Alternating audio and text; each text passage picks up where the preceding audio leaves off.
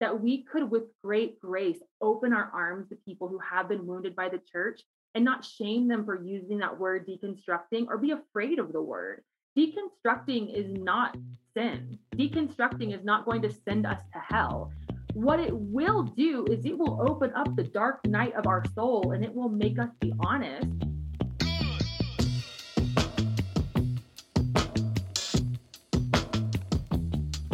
You're listening to the Pocket Pulpit Podcast with Sarah Kinzer and Hector Martinez, part of the TCD Podcast Network. Hey, welcome once again to the Pocket Pulpit Podcast. My name's Hector, and I'm here with my co-host, Sarah. Hey. Hey, Sarah. And today we have our guest, Natalie Runyon. Hey, Natalie. Hello, guys. Thanks for having me. Oh, absolutely. It's great to have you on the show. Hey, so first, with Pocket Pulpit, we are, sorry, I was going to run that back to do the tag and then I didn't.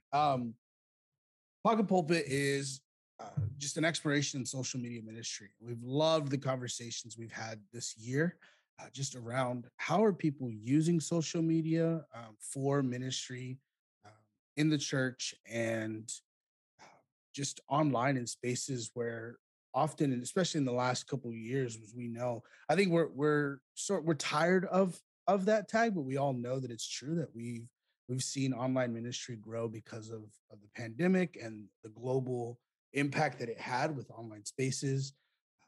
But we love the conversations we have, and so today we're excited to have a conversation here with Natalie. Natalie, tell us where are actually, sorry, Sarah, I took that from you. Take it away. Good gravy. All right. Natalie is a women's and worship pastor at New Life Church in Colorado Springs, and she's a founder of a ministry called Raised to Stay.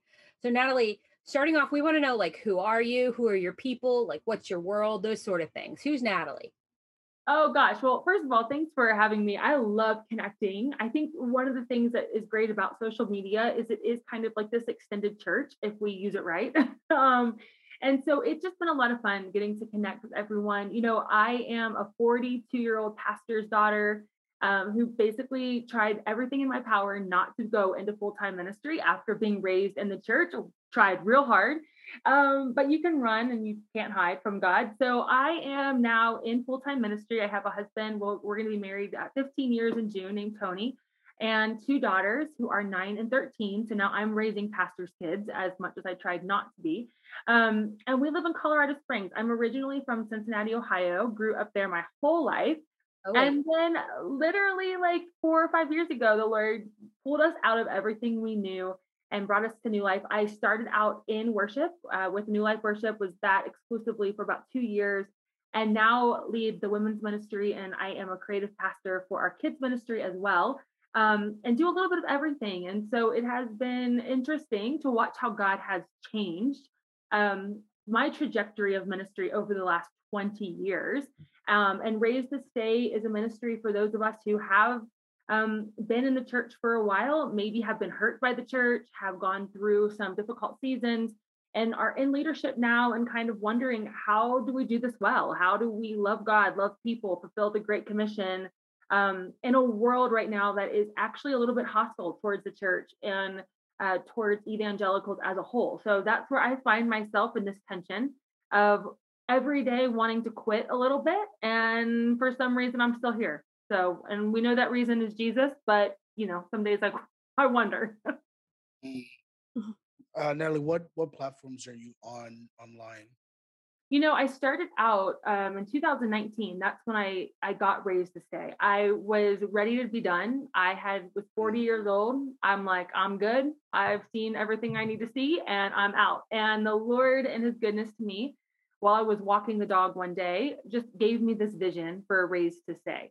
And I didn't know what it would look like. I just knew that if I was feeling these things, if I wanted to be done, and I love the church and I love people, but I was like, I'm out, then other people probably were feeling the same thing. So I wrote a single black box. And if you follow me on Raised to Stay, you know that my entire wall, for the most part, are these black boxes with just a really harsh phrase or a reality. And I wrote my first black box, and it said, "The church did not hurt you. A few wounded people did."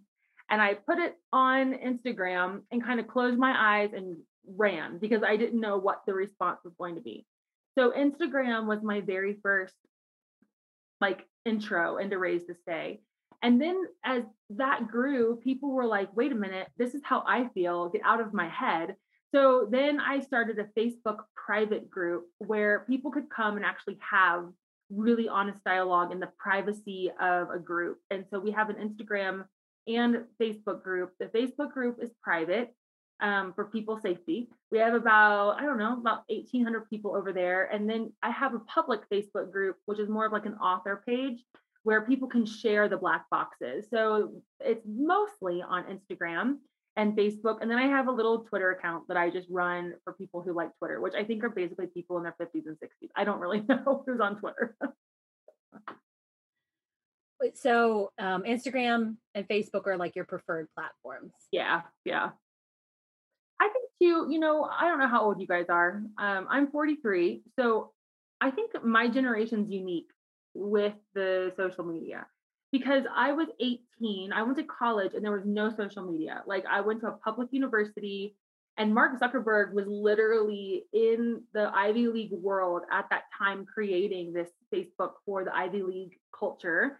And I was part of Miami of Ohio, which was a very public university, but also kind of had Ivy League tendencies. And so we were very much like in the intro of social media in the 1999, 2000, 2001. And so we didn't have it. And then all of a sudden I'm 27 and like everyone is part of social media. And I kind of balked at it a little bit because I'm like, I don't know how this is supposed to help me. I want to get away from high school. I don't want to stay with these people that were horrible to me. I want to get out, but yet it's almost like I needed it because I knew that it was going to help launch something later. And so I find myself in this weird tension of not wanting to be on it, but knowing that it's actually a huge influence in sharing the gospel to a generation who may or may not even step foot into the church doors. So I'm definitely on the cusp of like, I love it. I have a love-hate relationship with it. And Facebook and Instagram seem for me to be where I communicate the best. And I think it's probably because most of my peers are on those two platforms. I am on TikTok.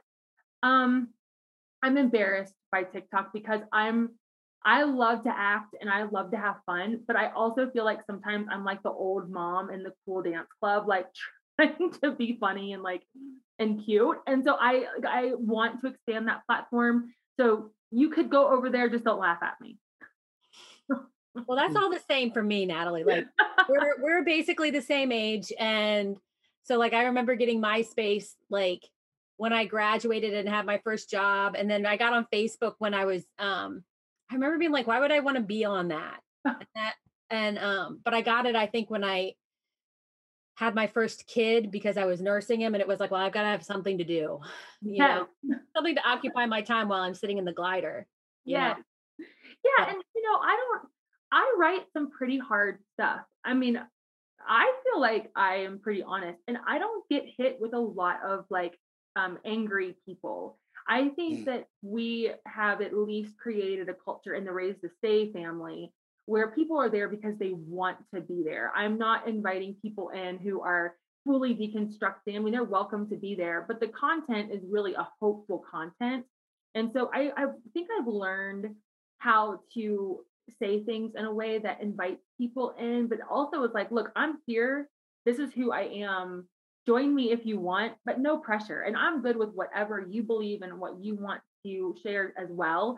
But I'm not going to be combative. So I think there is a way for social media in the global space to be invitational and also non-combative, which is what I try to do in my space of it, Yeah.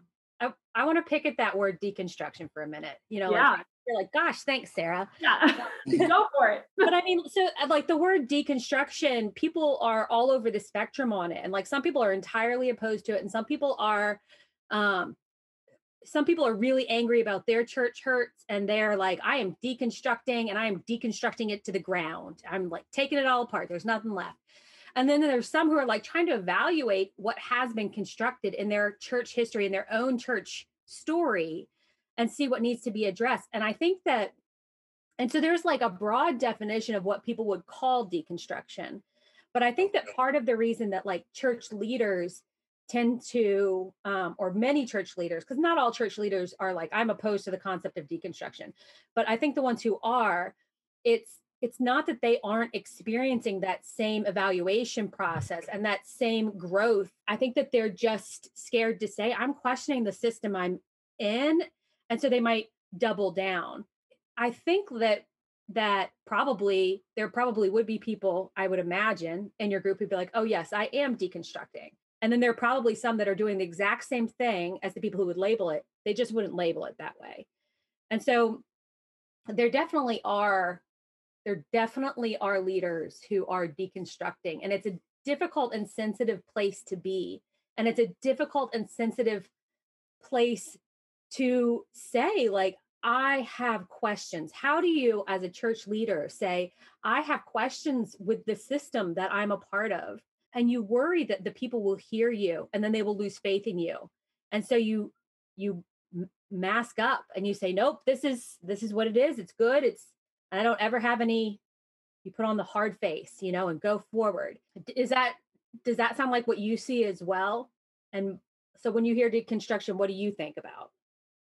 I think every generation, from the traditionalists down to our Gen Z and all that, we all have deconstructed at some point. We just, like you said, wouldn't call it deconstructing. I think it's an unraveling.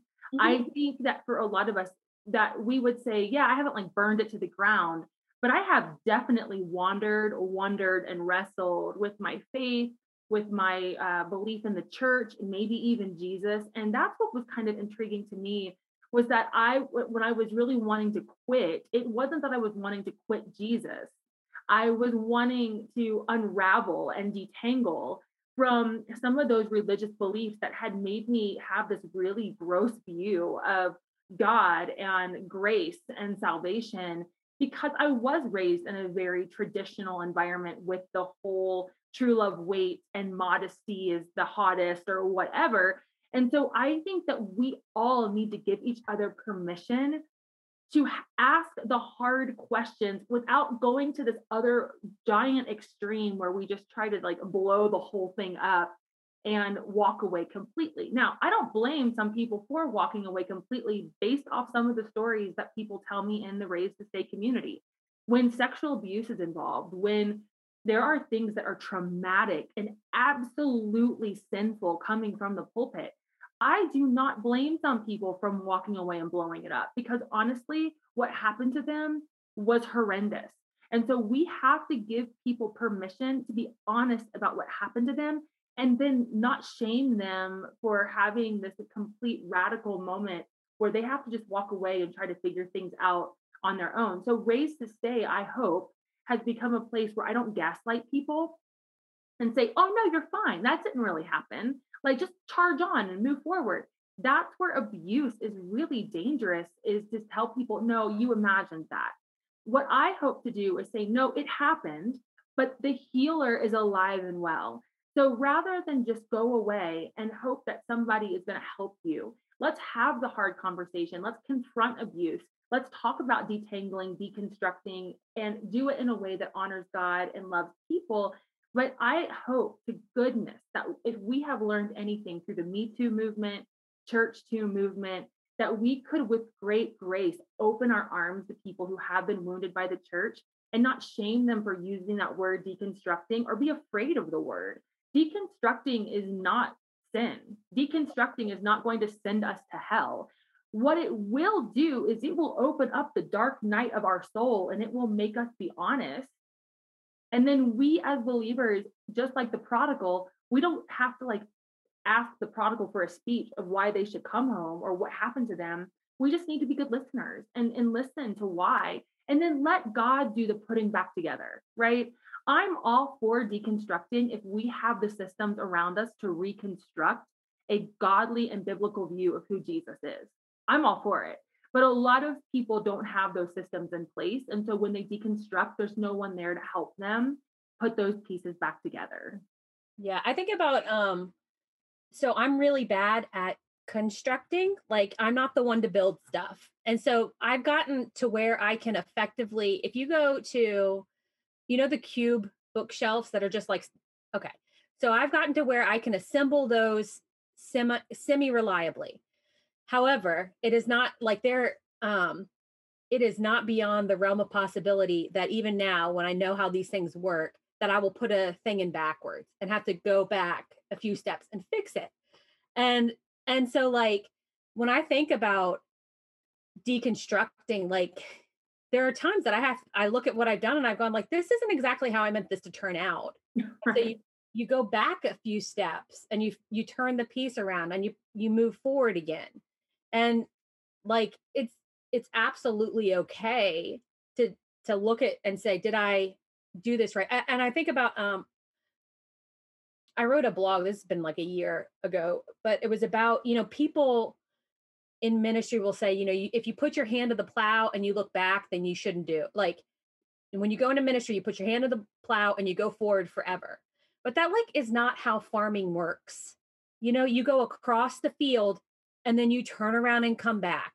And then you stop and you turn, like there's this, you go and what you've done guides where you go.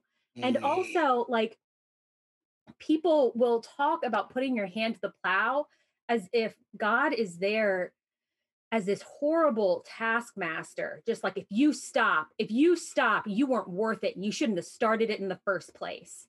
Like, how dare you? But we work for a good God. We serve a kind God who is not going to deny us the water we need and the food we need and the things we need to keep going and the rest we need.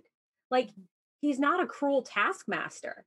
And so I think, the drive and the expectation that we put on ourselves as leaders, man, like the blessing that a safe place to say, like, I have driven this plow so far and I am exhausted. Absolutely. I'm really tired and I need to be able to turn and evaluate. I don't know where I'm going next. Like to have that safe space is a blessing. It is. And how many of us have that? I mean, if you think about growing up, it was just do it, the Nike logo and nothing but net and, don't quit. It was all of this, like we grew up in a generation that was all about going to college and, you had to check these boxes and I don't think that religion was any different for a lot of us in the 90s. There were so many systematic things in place that now as adults, we're leading ministries and we can't help but kind of put that same pressure on ourselves to be the one that's the last man standing. And I'm going down with the house. And if the ship goes down, I go down too. And that's not how God has outlined his gospel. There has been so many times in my life where if I would have just taken a break, I probably wouldn't have found myself exhausted and making the decisions I was making, but I felt like I had to prove to everyone that I was worthy of my role or my position or the assignment. And this whole time, God is like, who put that on you? I didn't put that on you. And I love your farming analogy because you're right. The harvest is plentiful and the workers are few, but that is not meant for us to like double down on working 80 hours a week and creating chaos in our homes and making our own soul suffer because we look around and we don't have enough workers. Like, if anything, it just take care of the land that God has placed before you. And if that means looking back to be grateful for the faithfulness in his life, look, sometimes stopping and looking back isn't because you're quitting. It's because you just need a moment to say, great is thy faithfulness. Yeah. Right. Look where you brought me from. I was there, but now I'm here. Let me take a year and just be grateful that I'm still here. Yeah. Absolutely. Well, and I think too, like, thinking about those words from Jesus of like, pray for the Lord of the harvest to raise up workers. Yeah. Like this is still God's work. Like the paradigm, is still God's work of like, it's not for us to like, because I think, a lot of it is a discipleship issue. It's evangelism, question and so but it is this thing of like but Jesus says like pray that God would raise up the people, because if we truly believe what's happening, it's that God's stirring hearts out there, that the harvest is ripe. It's not that you have to go and do the work to like make it happen. Like it's there.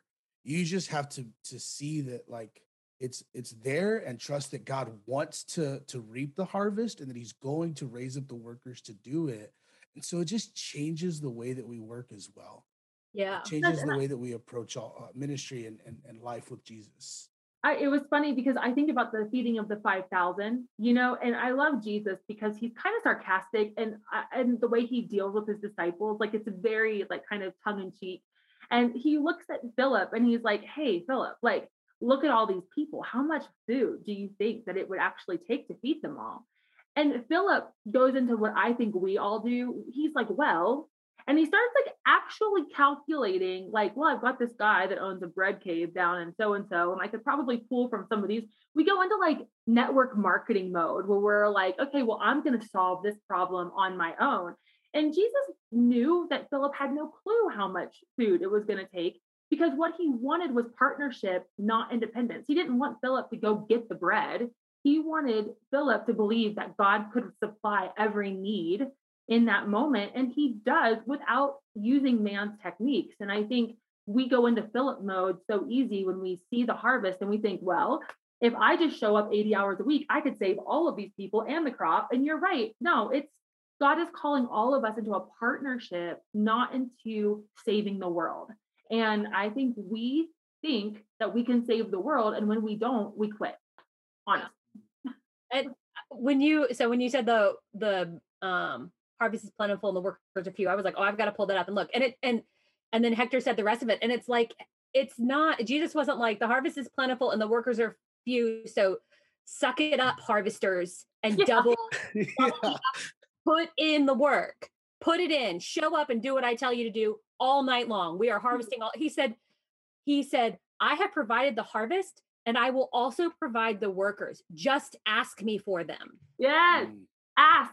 We don't ask enough. Like you think about that story in the Bible where, you know, the neighbor is running over to the other house and banging down the door because they need bread for their family. And Jesus is like, you know, the reason that the guy answered the door wasn't because they were friends, but because of his persistency.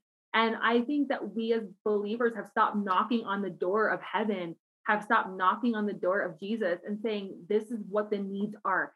These are who the people are. God, send your harvest and send the workers. We're just not asking. And he tells us how many times in the word of God to ask him and he will supply every need. And I think we've stopped talking to God.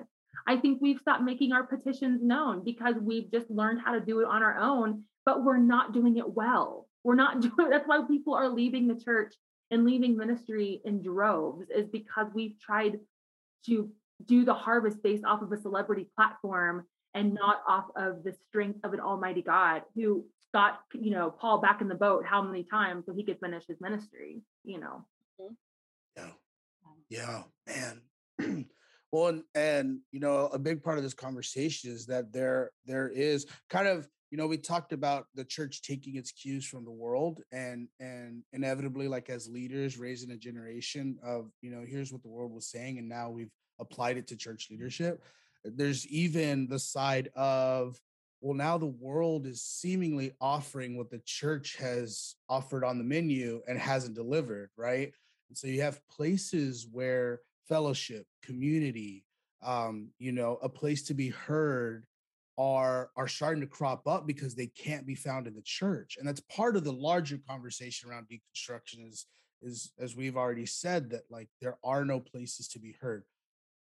Many times there are no places to be heard. And so you've got places like I sent Sarah a TikTok or an Instagram video a few weeks ago of this men's retreat that was like, you know, we want to awaken the warrior heart in you, that like, but not just like this like macho man, this like you need to feel emotion.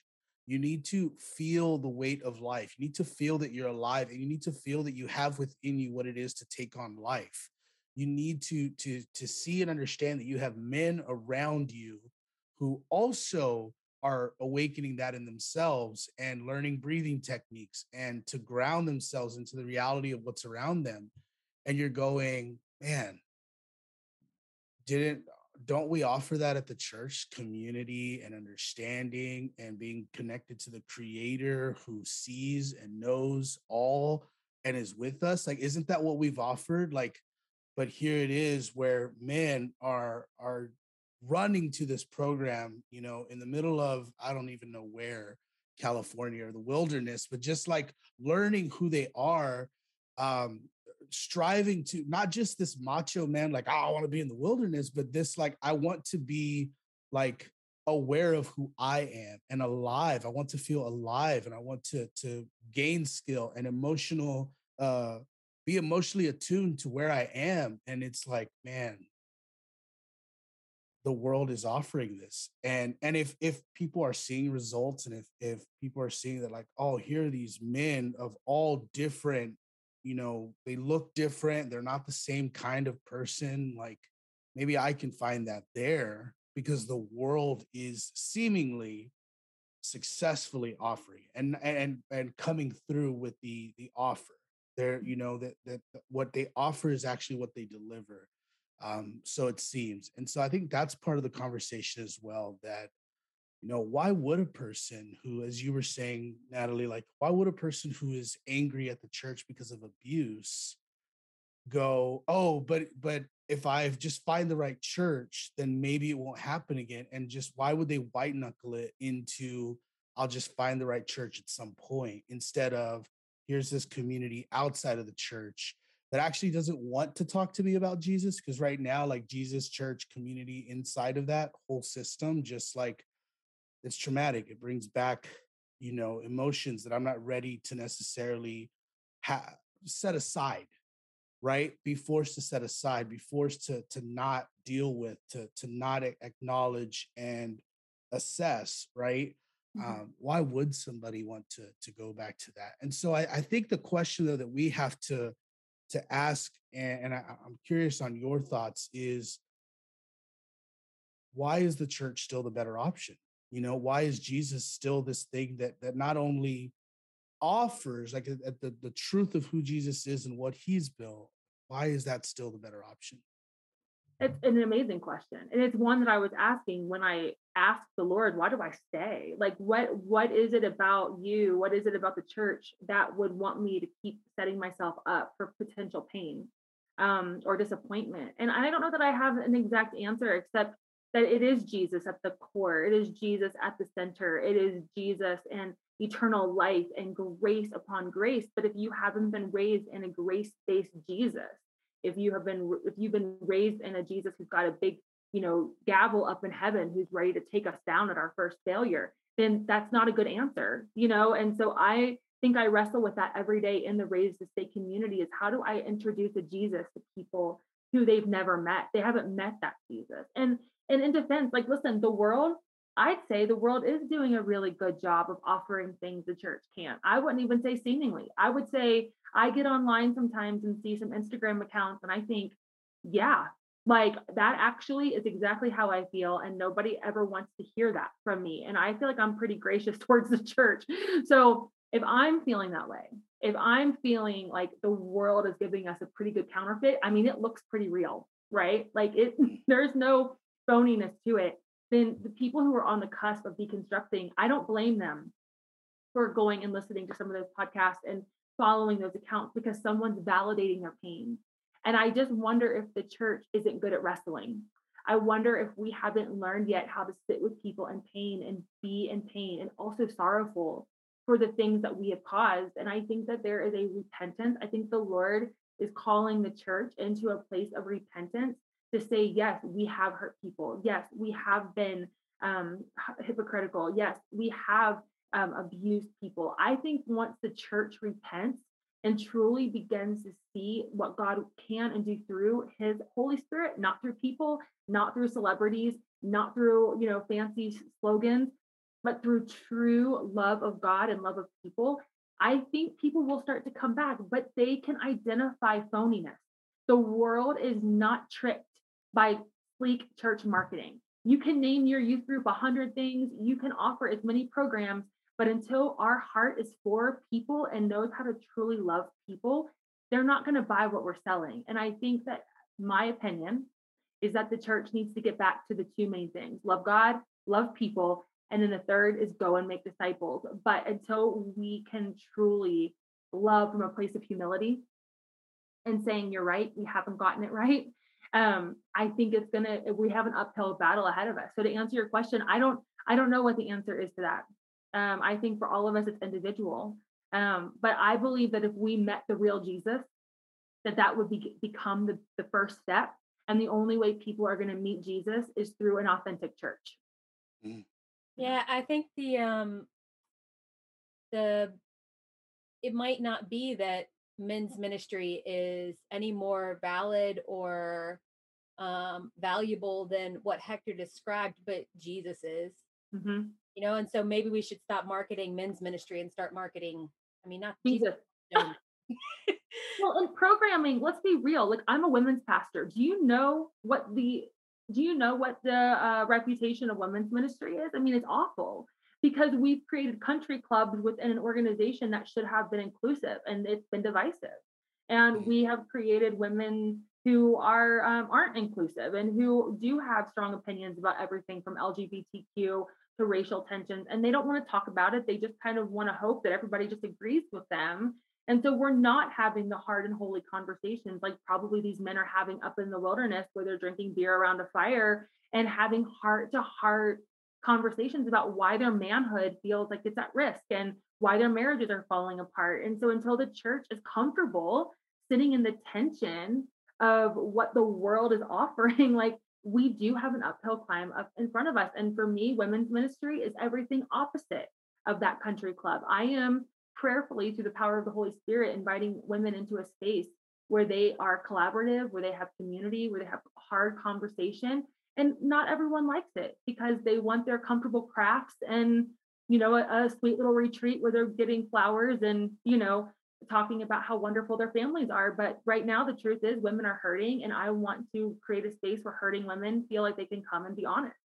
Yeah. Yeah, and to that credit, talking about the validity of outside communities, isn't it a gracious God that would allow that to happen in the sense that, like, if it's not going to happen among my people, if it's not, especially for his people, for his children, like, if it's not going to happen inside this community that's supposed to offer it, like, the grace that is offered, the mercy that's offered it, like, I'm going to give you an opportunity, right? Like, to step back from the, like, specifics of those communities, but to then kind of come up to the umbrella of, like, the Lord's offering sometimes grace for people to find communities outside of where there is no opportunity at the moment. Absolutely. Yeah, because God, his entire heart is for redemption and reconciliation, and he will get his family back one way or another. Like, and I don't think that it's like the church against the world. I think that it's like this beautiful thing, like you're saying, where God is willing to reconcile himself to his people.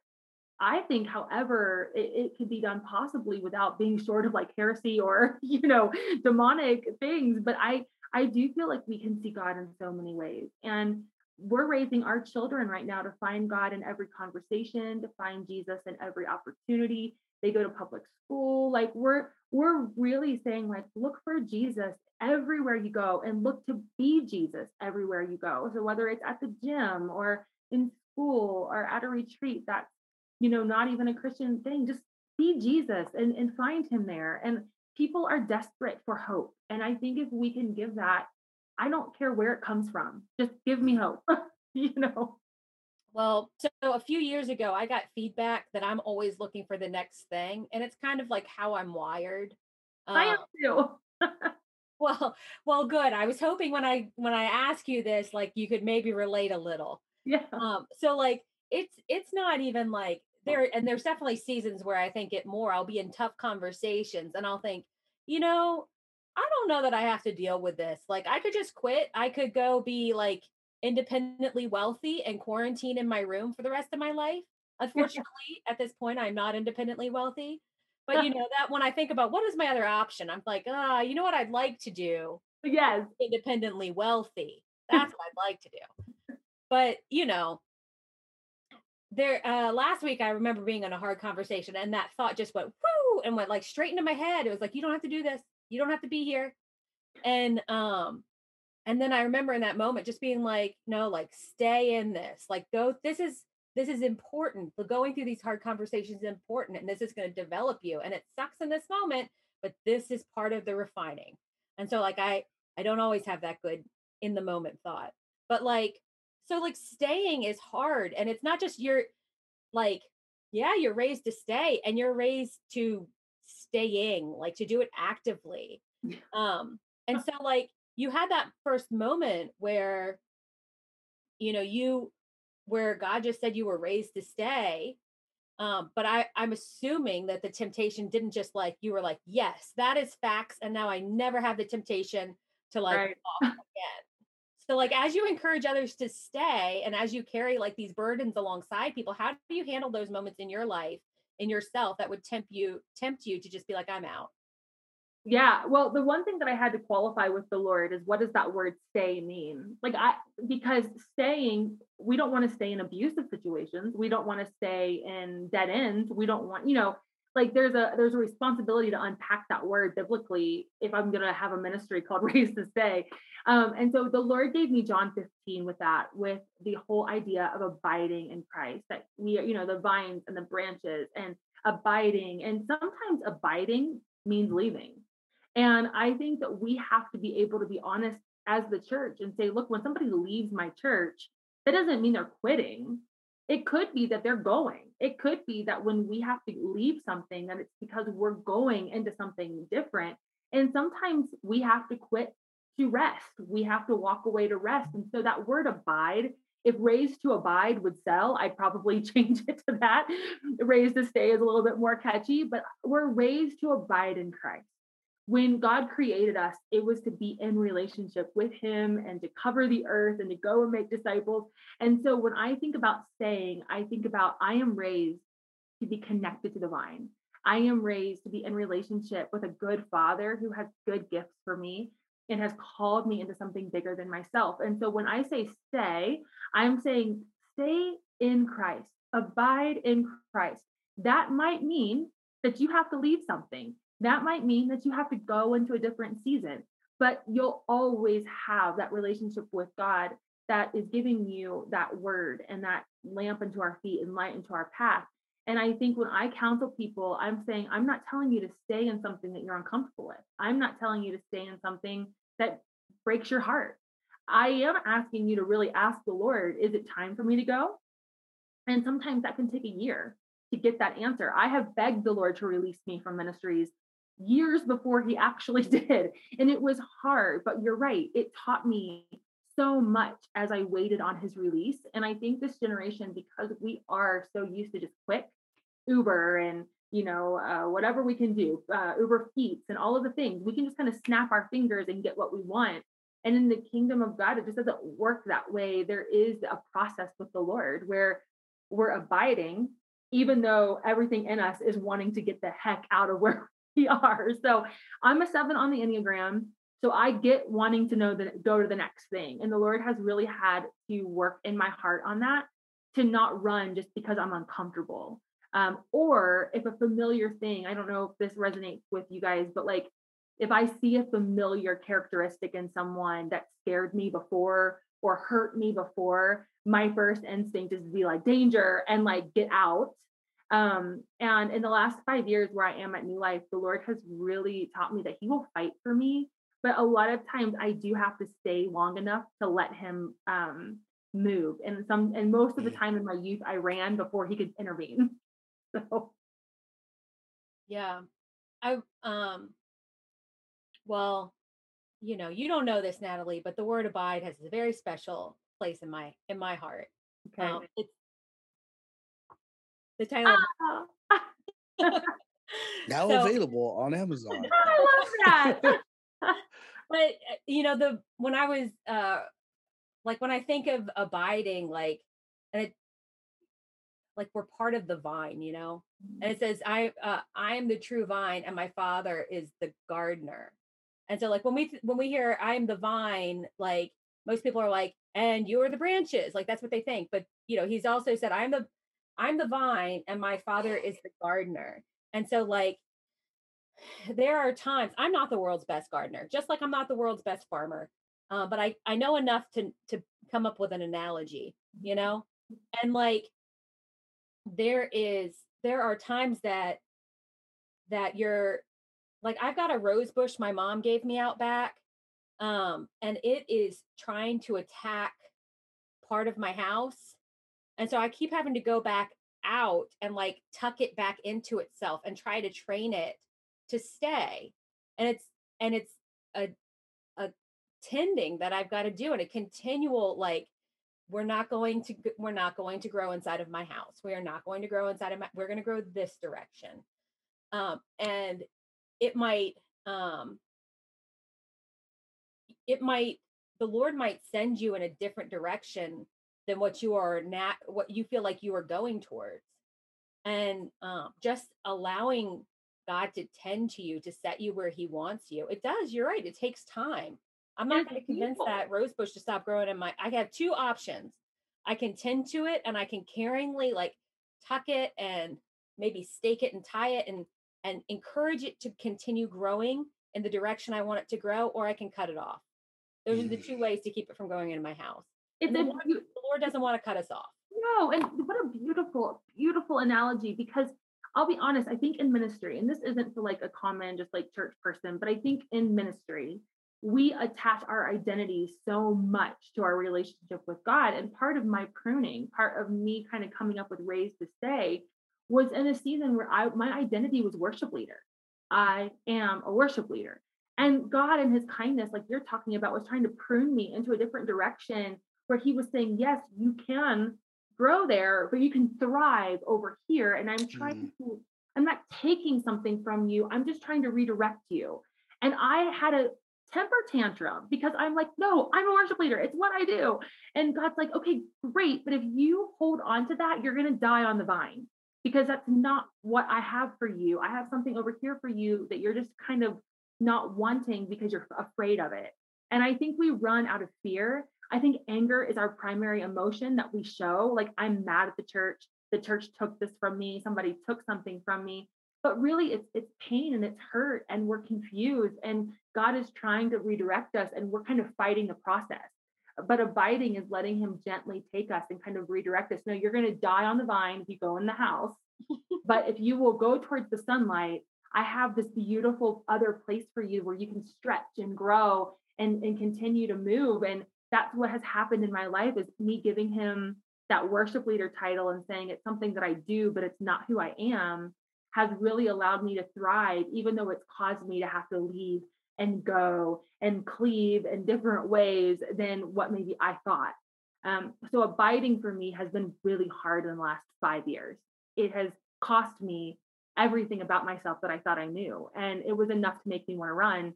And God in his grace said, no, actually, I'm going to have you start a ministry that's going to tell people about this. And it's not worship. So are you okay with that?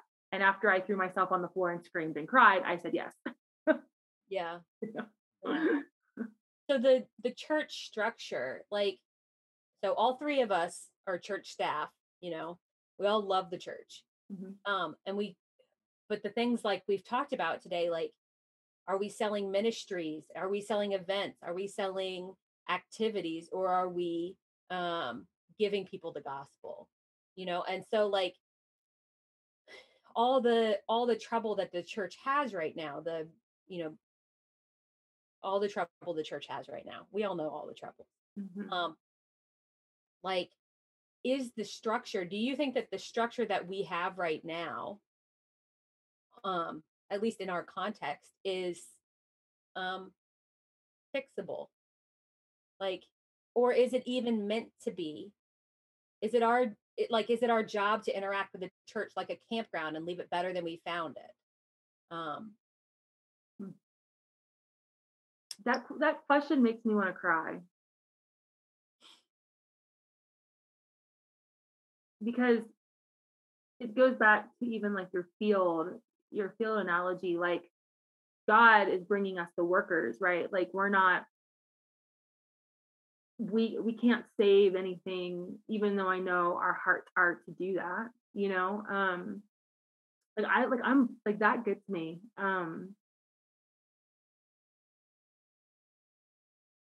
I don't know. Mm. Yeah. That I think about I have a friend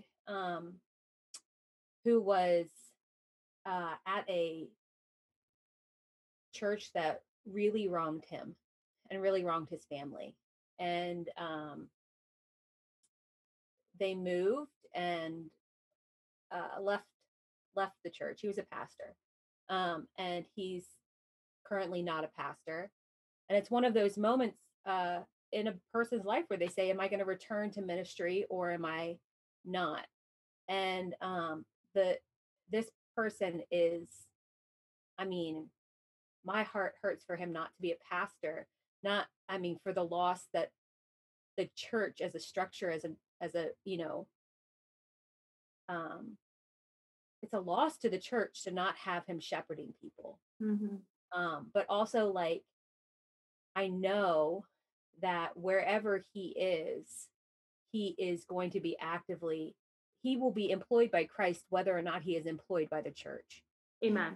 And the church, the capital C church, the body of all believers who call Jesus Lord, like, he will, I think, forever be a pastor, forever be a shepherd. And so I think about, like, when I look at the structures that are being evaluated in our culture, the church in our culture, like, are we able to, this is just the thing I think about when I'm driving around, like, are we able to, like, what is refinable and what is going to get burned off? Yeah. And are we supposed to refine it, or are we supposed to say, like it would be the joy of my life to put that guy in a pastoral role, but is it the joy of the Lord for his plan for that guy? He is going to serve the church. So is my concern saving and putting together a structure that, like, and putting him in a place in a certain structure, or is it to serve the body of all believers who call Jesus Lord? Mm. And it's interesting because part of the reason I didn't want to go into full-time ministry when I went to college, I was a kinesiology and education major. So I was a teacher for 10 years. And what I found so freeing was that ministry was wherever I went, that I could be selling high-level telecom products to 60-year-old men in suits smoking cigars and still have a conversation about Jesus or the gospel just as easily if I was sitting in a staff meeting, trying to strategize how to create the best programming for X, Y, and Z. And there are that verse in Amos, and I can't think of the exact scripture, but it talks about, I'm tired of your programming. I'm tired of all of your, slogans and all of your campaigns. And that's where I found myself when I was really fighting going into ministry, is like, Lord, if you could use me anywhere, like, use me in the world where I'm supposed to get hurt by the world, but I'm not supposed to get hurt by the church. And when you watch the Jesus Music documentary, that's kind of like back what they're saying is all of these artists and things who are falling from grace and how horrible the church was to them, but the world was so quick to receive them.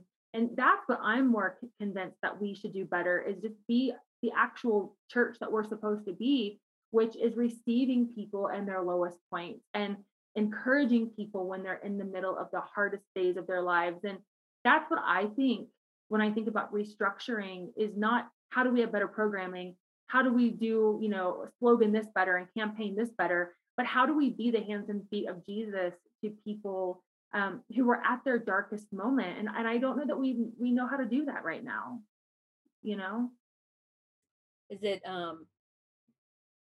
where it says, I despise your religious festivals, Yeah. your assemblies are Yeah. sacrilege to me. Even though you bring me burnt offerings and grain offerings, I will not accept them. Though you bring choice fellowship offerings, I will have no regard for them. Away with the noise of your songs. I will not listen to the music of your harps, but let justice roll on like a river, righteousness like a never failing stream. Because what breaks God's heart? The orphan, the widow, the least of these, the one sheep who gets away. Not low attendance. Not low attendance, not if your sound is the best, not if your lighting is on point, not if you have the best, sleekest social media campaign. Are you feeding my sheep? will people know you or know me because they know you? Not will they know you because you've got the best headshot. And I think to answer your original question, I think that's where we've lost, where some of these church fallouts are happening, is that we have attached Jesus to people. And that was never supposed to be how it was supposed to go down. It was always love God, love people, go and make disciples. Yeah. And we can do that whether we have a huge auditorium or we're meeting in a tent in a field. Yeah. You know? And so I guess for me, when I watch pastors fall, and trust me, I'm a pastor's kid, so I get how horrible people can be. My dad did one thing well, that I always talk about. He did a lot of things well, but one thing that he did well was he would tell me, Natalie, I'll bag groceries at Walmart before I let the church hurt my family. Mm. And he lived up to that. And my dad goes everywhere now. We went and got tattoos together because he survived. It was his 15th year of surviving a widowmaker heart attack. Mm. And he wanted this really special cross on his arm, and he got it on his forearm, and it's huge. And you know, some Christians were like, oh, why do you have to get tattoos? And, you know, whatever. We just were like, we're getting tattoos.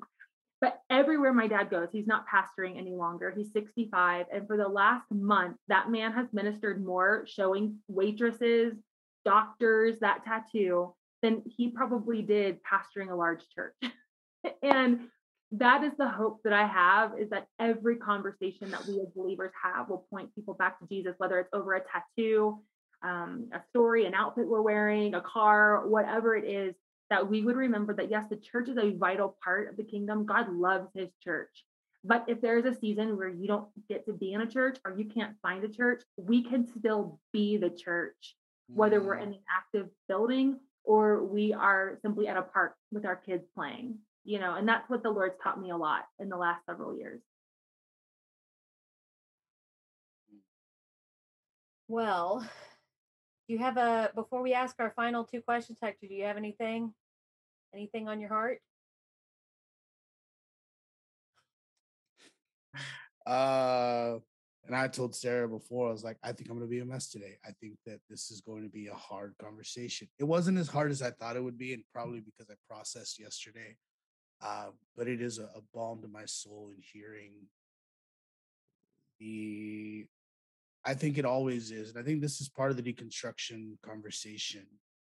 It is the acknowledgement of hurt, the acknowledgement of pain, of deep wounds that, you know, a deep wound takes time to heal, right? Like when we do surgery, when we do like there is always like, hey, you can't lift anything for X amount of time. And you go, but I had the surgery months ago. Like I should be fine. But the truth is that, you know, even the reason that comes to mind is like, I'm in a place where it's just like, man, I can do one task a day right now. Yeah. And then I'm done. Like I'm wiped. I need to go lay down. Which will probably happen after this recording. But no, thank you so much. I want to encourage you too. Like my dad once told me, he said, you know, Natalie, God knows you're not trying to disobey him. Mm-hmm. He knows that. Like he knows you're not trying to get off course. You're not trying to hurt him. You're not trying to not love him. Like he knows your heart. God is okay with that. He's not up there like, well, Hector missed it. They missed it. Like, what are we going to do now? You know, he is such a good God who, even when we take detours, is in the car with us, with the map. And there's like, okay, well, we're going to go this way now. And thankfully, I'm a good God who knows how to get us back on track. But just rest in this. Everybody listening, God is so good. We cannot screw this up. We did not pick up the mantle. We cannot drop the mantle. Whatever God has placed inside of us is for a reason, and no man can close the door and no man can open the door. God is so strategic and so intentional in how he made us.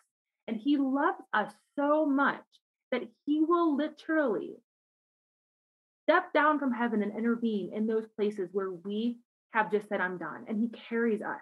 Resting is not quitting. Resting is not quitting. We have to trust that when we get up from that nap, that God's appointed position for us is still going to be there for us. Resting is not quitting. And the enemy wants us so tired that we can't do more than one task a day.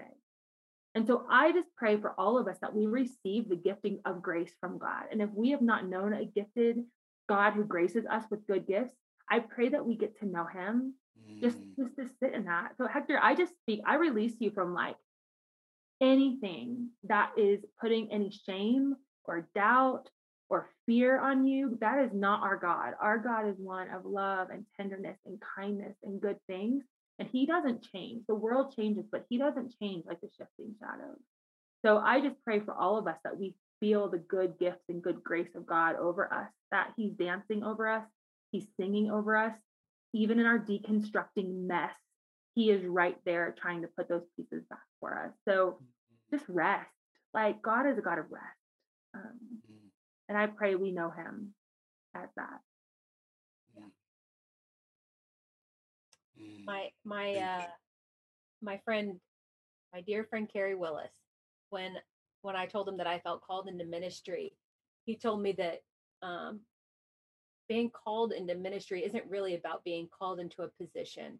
It's about being called into deeper intimacy. And if it wasn't about being called into a position, if it was just about being called into deeper intimacy and to being obedient to serve him more, then the title doesn't matter. No. Yeah. That's good. Thank you both. Yeah. No, this is good.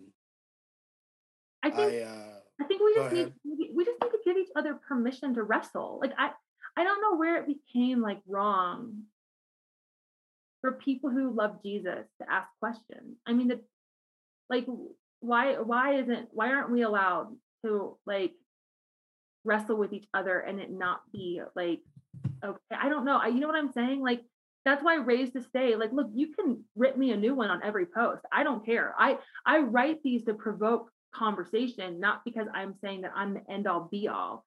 Somebody just wrote on one of mine, like, have you ever been homeless before? You can't write that if you haven't been homeless before. And you're like, absolutely true. I have never been homeless before. Tell me what that's like. Tell us. I'm not here to speak for anyone. I'm here to share my experiences. But man, you're right. Being homeless, that's hard. And it probably doesn't feel like God is good in this moment. So talk to us. Tell us like what that's like. And that's the whole heart of God, is just share, like be real, be honest. And I don't know why it's so hard for us to sit with people in their pain. And therefore then we feel like we can't sit in our own. When God has said, come to me, all who are weary and heavy laden, and I will give you rest. Not more work to prove that you're worthy, but rest, you know? Yeah. Yeah. And I mean, even if you think about the early church, like I feel like a lot of church structures or leadership it can be conflict avoidant. And it's like, if there's a conflict, we are just going to apply grease to the squeakiest wheel. And then we say that we've applied grace, but they didn't apply grace, they applied grease. Oh, yes. And they're two different things. Put that on a shirt. Like you greased a squeaky wheel, but in doing so, like the real problem didn't get addressed. No. But like you think about oh shoot, Paul, who did Paul tell to go away? Mark? Barnabas. Yeah, and he was like, he's a real mama's boy and he's driving me nuts. But by the end of it, he was cool with him, but they had to take a break. They had to go to different locations on the planet. Totally. And they were still doing good godly work. They were just doing it separate.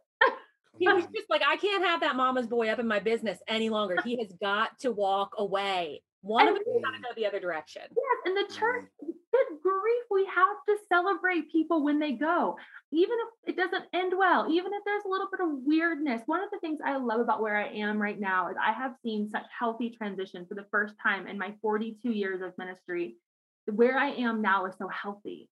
And I think we all have to stay a little bit long just to let God put us in an atmosphere like this to redeem all the ones that were bad before. But I love watching people, even when I know that there might be a little tension or a little bit of uncertainty, watching leaders celebrate the person going is so honoring. And look, at the justice side of us could be like, well, no, we all need to know why. No, we don't.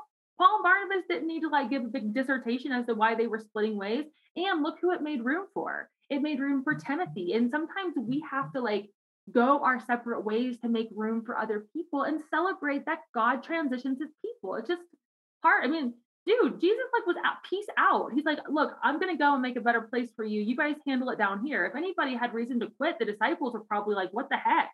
Like, pull us through 3 years of miracle signs and wonders, and now you're leaving us down here to fend for ourselves. Like, who does that? Right? So we have to be okay with the leaving, and we have to be okay with the going, and trusting that God has a good plan for all of us. I've spent the last 5 minutes kind of trying to go, why did I think of that podcast episode? I've recently started listening to a podcast called The Place We Find Ourselves. I really enjoyed it. It's a very good podcast, but I was listening to one on anxiety. And the host is just Adam Young, I believe is the host. And he's just going through like, here's what anxiety is. Here's what's actually happening. Here's what's happening in your brain. Here's why some of those things are happening. And then he just talks about, he transitions into, the church, we love the verse, like, do not be anxious about anything. And we say, we platform Paul as this guy who was like, he was unafraid and he was unanxious and he was going through, and he goes, but go read Philippians 2, where he talks about the anxiousness of his heart for his people, like the anxiousness that he had. Like, Paul didn't write this out of don't be anxious ever at all. Like, don't worry about anything. He's writing this out of a place of confidence in the Lord, but he's also writing from a place of acknowledgement of his own anxiety, his own anxious heart, his own worry. And so why I'm reminded of that is because as you're talking about being okay to wrestle and being okay to acknowledge and being okay to like the things that we like to hold it, not just arm's length, but like get that like a whole field away from me or another state or another part of the world. Like, I don't want to touch it. We have to be okay with acknowledgement of really, really hard things.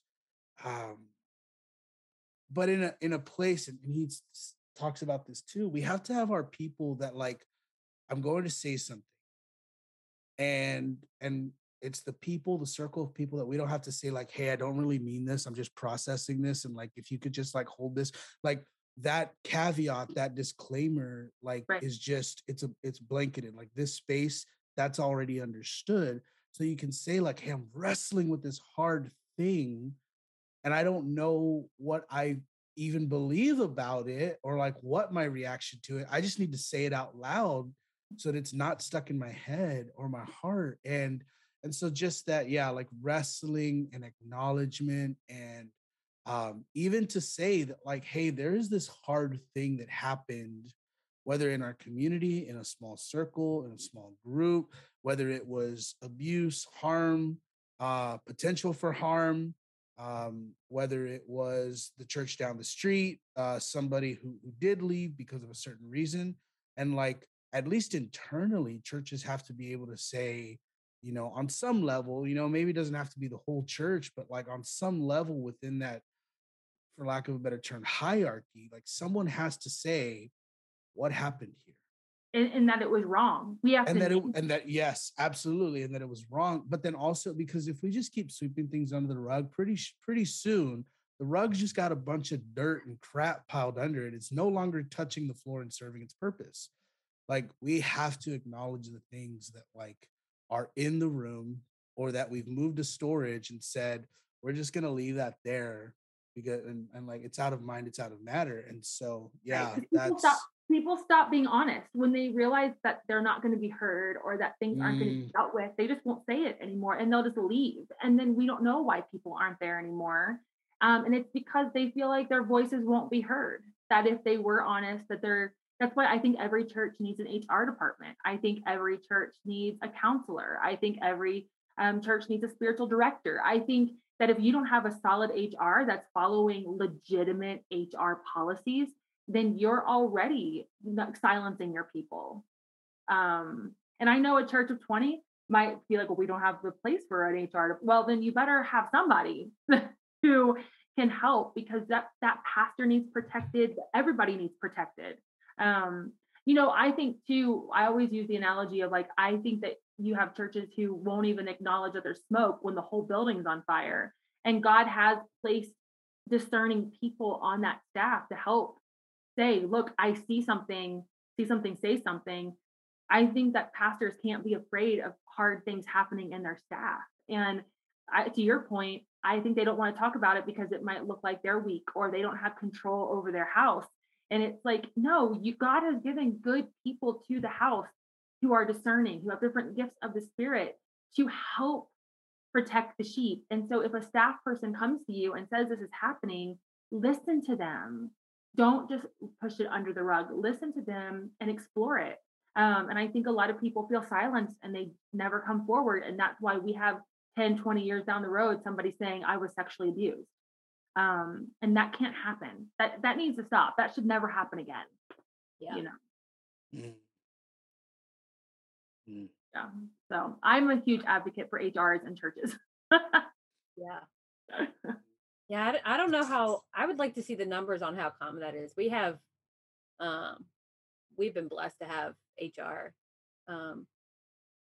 And I think I used to think that HR was just sort of like a whatever job.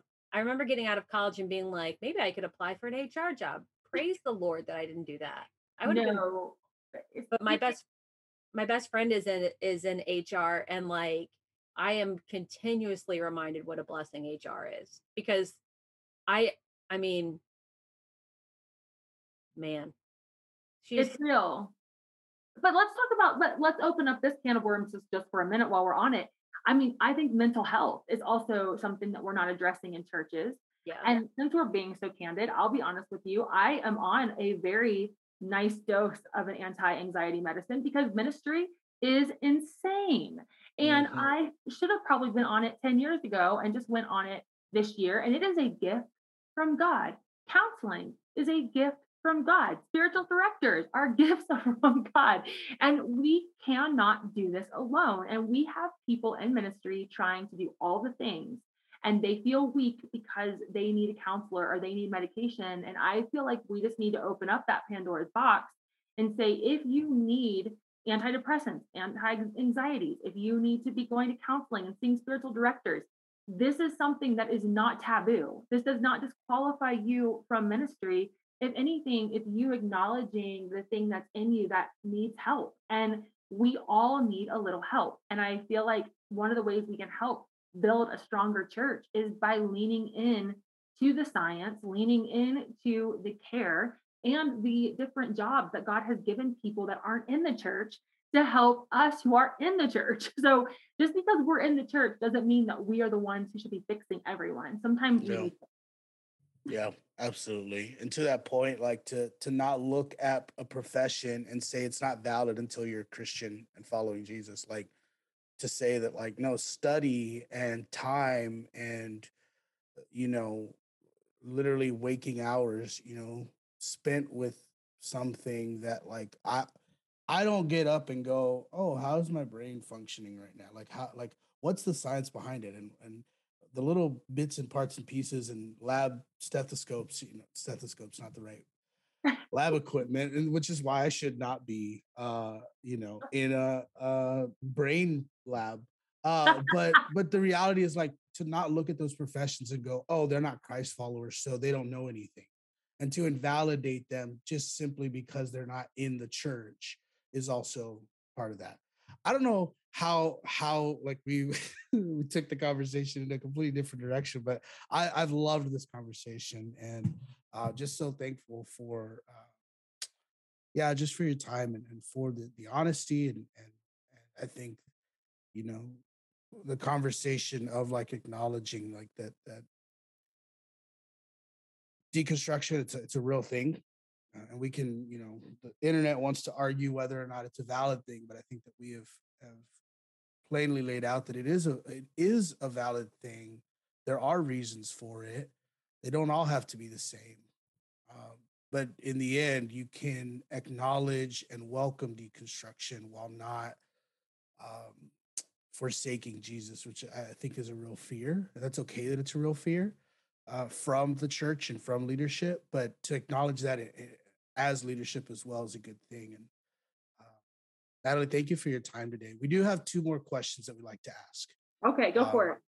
So our first question is, can you just share a time, especially like with your online work, um, just a time where you were ministering to someone and it went poorly?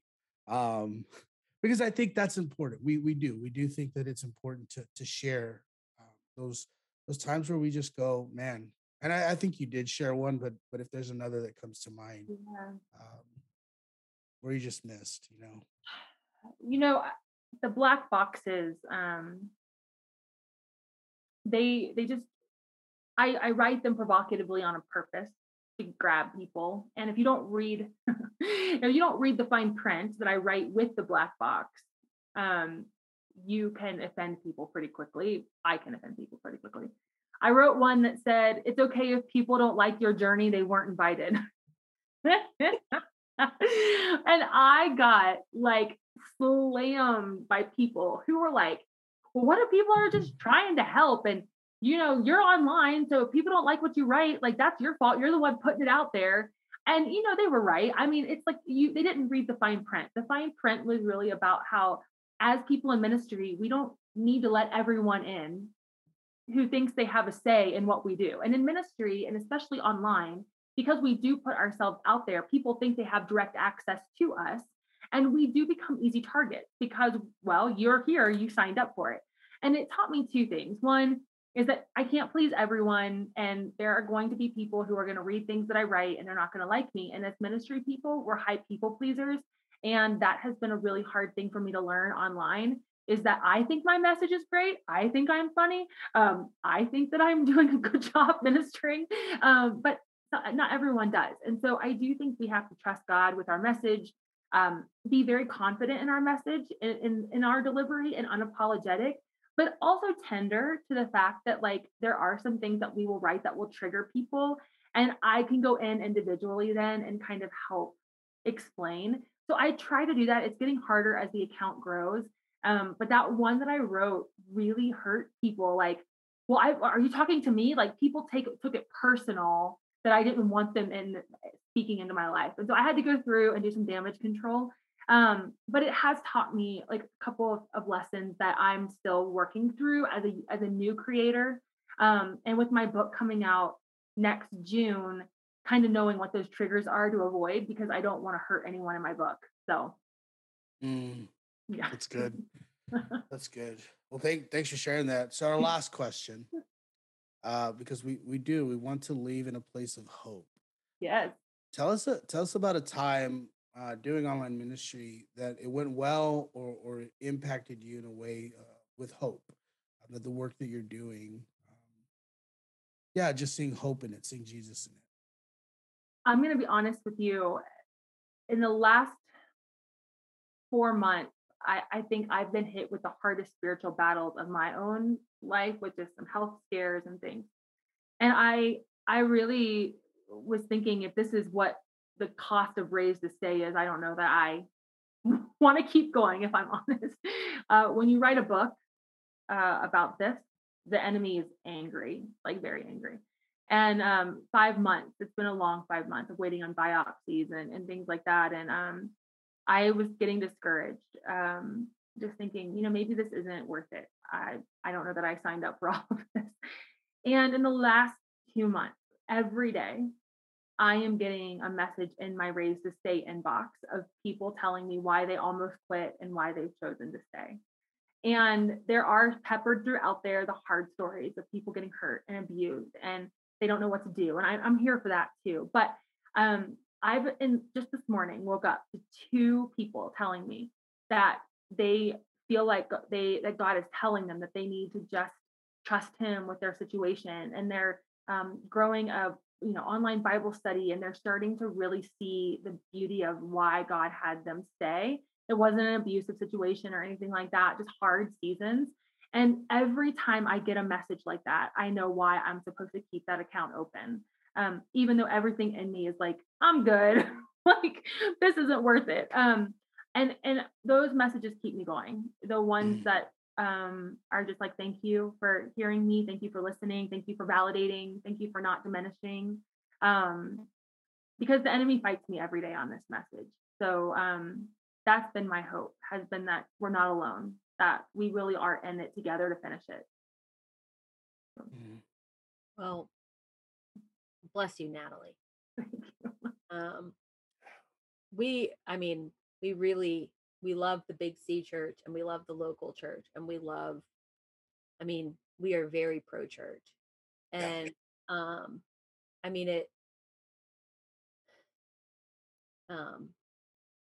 we take the idea of being ministers of reconciliation seriously. Yeah. And so it is our heart that these people who have been hurt, and the people who have done the hurting, that they will hear from God, and that they will know the true gospel, and that they will find peace with one another and find peace with God, and that the church will grow and flourish. Like, that's what we want. And in a time where, the stats just so many leaders are just done, to have someone who is committed to saying, if you want to stay, we have resources for you. We have conversation for you. We have thoughts. Like, I see that this is hard. I see you. I hear you. Like, it is needed. Yeah. Thank you. Wow. Yeah. Thanks for partnering. I feel like we're all partnering in some way. Like, even this podcast, like Pocket Pulpit, like, yes, like people are carrying the church in their pockets. Like, we need to be giving them hope and not reasons to quit. We already have enough reasons to quit. We don't need more reasons to quit. Come on. And we're all going to be around the throne of heaven together one day. And it's going to be the most beautiful thing to see who has stayed when we know people's stories and we know why they're still around. And it won't make sense till we get there, but we have that eternal hope, that this is for a reason. Yeah. Well, I love this conversation, and I'm so thankful for your time. Just to get to even learn more about your ministry, Natalie, and the heart behind the approach, and what that it's not just this idea of stay in hard places. Again, like we were talking, like, suck it up, buttercup, and like, right. Just deal with it, like, get over it, because this is what it is to follow Jesus. But rather to say, there's more, and the places that our hearts long for, our souls long for, like, is possible, here to find places of hope and redemption, and restoration, and joy in the Lord, and joy in His work. And so just I am very encouraged by this conversation. Just so thankful. So. Thanks, guys. All right.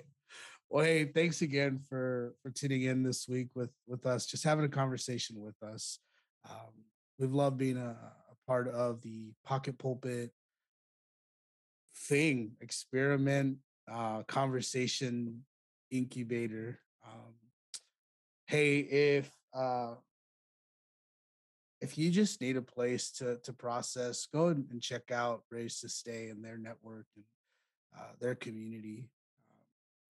Hit us up on Twitter if you need some of those connections. The links will be in the show notes. And just continue exploring with us. And we're so excited to just continue. What a journey this exploration has been. I've said this almost every episode the last month, but what a journey that this is to continue to see the places that God is working, that the Spirit is moving and active, and is continuing. And as we talked about, that the harvest is plentiful, the workers are few, but God is in the middle of it all.